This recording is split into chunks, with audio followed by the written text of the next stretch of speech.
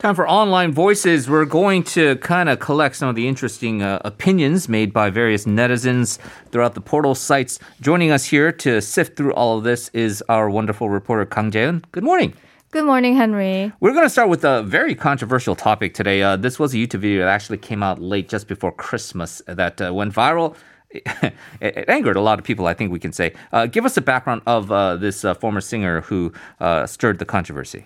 Sure. Just to give some background of people who might not know this controversy over singer Yoo Sung-jun or Steve Yoo, his English name. He was one of the most popular musicians of the late 1990s and the early 2000s. But he was accused of avoiding mandatory military service when he filed for U.S. citizenship in January 2002, which some people say is an apparent attempt to avoid serving his military service in Korea, which you, as you mentioned, have been denying on his social media channel. So he's been recently posting a lot of videos on his own independent video channel, kind of criticizing this new bill proposed last month, which could ban people like you who obtained another country's citizenship in order to avoid conscription from entering our country. He has even went as far to say in his video that he's been a victim of a witch hunt, and there are thousands of people out there who did the same, but he's the only one who has been banned of entry. But it seems that online criticism is pretty fierce upon his explanations. Obviously, military conscription is a very sensitive issue here in Korea, and the online commentators, they're very furious about it. Yeah, so he made some points regarding his situation, but he also kind of engaged in that very extreme right-wing kind of 태극기 rhetoric as well. I think we can guess what the negative reactions would be about this, right? If you pick out a couple of interesting ones. Right. As you mentioned, he did kind of had that patriotic, vibe in his video. He had like an American flag and a Korean flag both in his background, and they were very, very negative about it. One commentator actually said, "Oh, you are guilty of deceiving the public," kind of recapping what happened back in the early 2000s. "We even gave you the option to do alternative services over others, but you lied to the public and flew all the way to the United States. You should remember that most of your haters used to be your fans like me," which I thought was really interesting. Also, someone also said that, "Please stop. I want to just state the facts. You were the one who avoided military services on your own, and you were the one who chose an American passport. Why don't you just take all that time spending asking the government to lift your entry ban and just serve your military duties? You eventually said you will go only after you've reached the age limit for draftees. That just shows that you're thinking something different inside. So please stop and live happily ever after with your family in the U.S." Yeah, so very strong criticism there. Also, there was some people who mentioned about that negative public sentiment. So one commentator said that the very reason you cannot come back to Korea is because what you say goes against the public sentiment. You are a disgraceful American. Well, I think most of this can be expected, and usually that is the sentiment that does arise whenever any media article is regarding Yoo Sung-jun. Let's talk about another very controversial story, this time a court ruling that proved to be quite controversial. Talk about the Shincheonji ruling in regards to Lee Man-hee.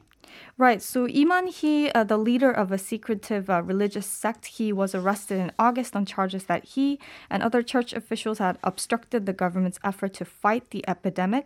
By not fully disclosing the number of worshippers and their gathering places. So recently, the court ruled not guilty for this charge, for these charges.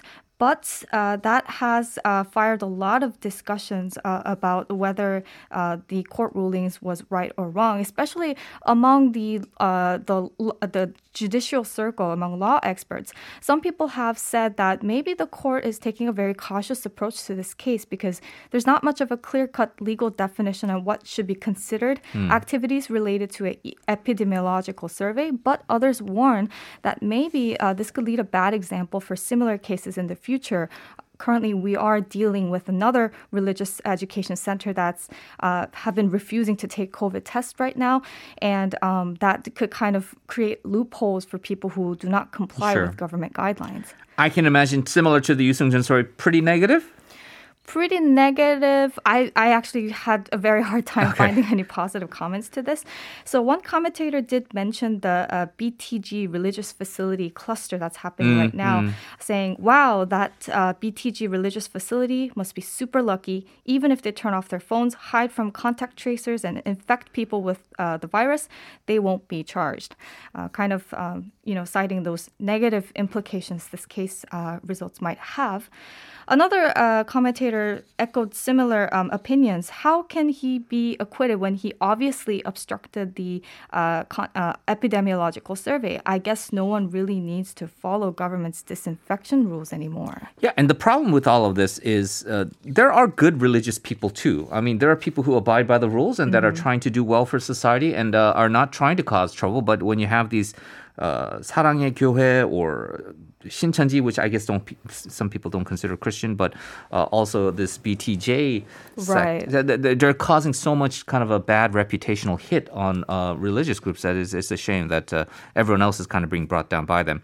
Speaking of which, Na Kyung-won, very polarizing figure. She is coming out now as a Seoul mayoral candidate, and I'm sure there's a lot of issues in regards to that, right? Right. So Na Kyung-won, who's a former 4-term lawmaker and ex-floor leader of the main opposition People Power Party, she actually declared her bid to run at the upcoming Seoul mayor by-elections on Wednesday at Itaewon, which has been hard hit by the pandemic right now. She did formerly lost to the late Seoul mayor Park Won-soon in 2011. To mention some of the pledges she said on that day, she said to deploy COVID vaccine buses so people can have quick access to COVID-19 vaccines. Also, she mentioned a sole version of the basic income system, as well as aggressive real estate policies and some policies that she pledged to protect the rights of women, kind of citing to all the incidents that happened with the now late Seoul mayor Park Won-soon.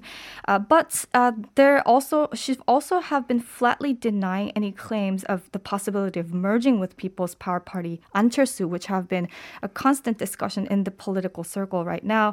In a recent radio interview, she asked the interviewer to stop questioning about whether if she is willing to unite with An Cheol-soo for the by-elections for the Seoul mayor position. And that interview kind of, again, shows that feisty personality that she has that is, again, very polarizing. So you either like her or you don't like her. Admittedly, that TV Joseon program did soften her image a bit. It showed her as a very caring, loving mother, and I think anybody can kind of appreciate that. However, does that mean that the netizens all of a sudden love her and they're willing to support her? What do they say?